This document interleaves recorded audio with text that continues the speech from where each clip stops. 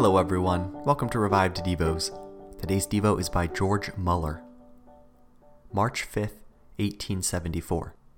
Both houses number 4 and number 5 have now been for years in operation.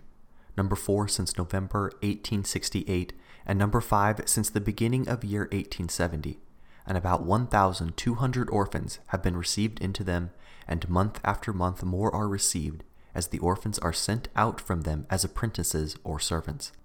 Moreover, all the expenses in connection with their being built, fitted up, and furnished were met to the fullest as the demands arose, and after all had been paid, there was left a balance of several £1,000s excess, which is being used for keeping the houses in repair. See, esteemed listener, how abundantly God answered our prayers, and how plain it is that we were not mistaken after we had patiently and prayerfully desired to ascertain His will, being encouraged, therefore, yet further and further to confide in the living God.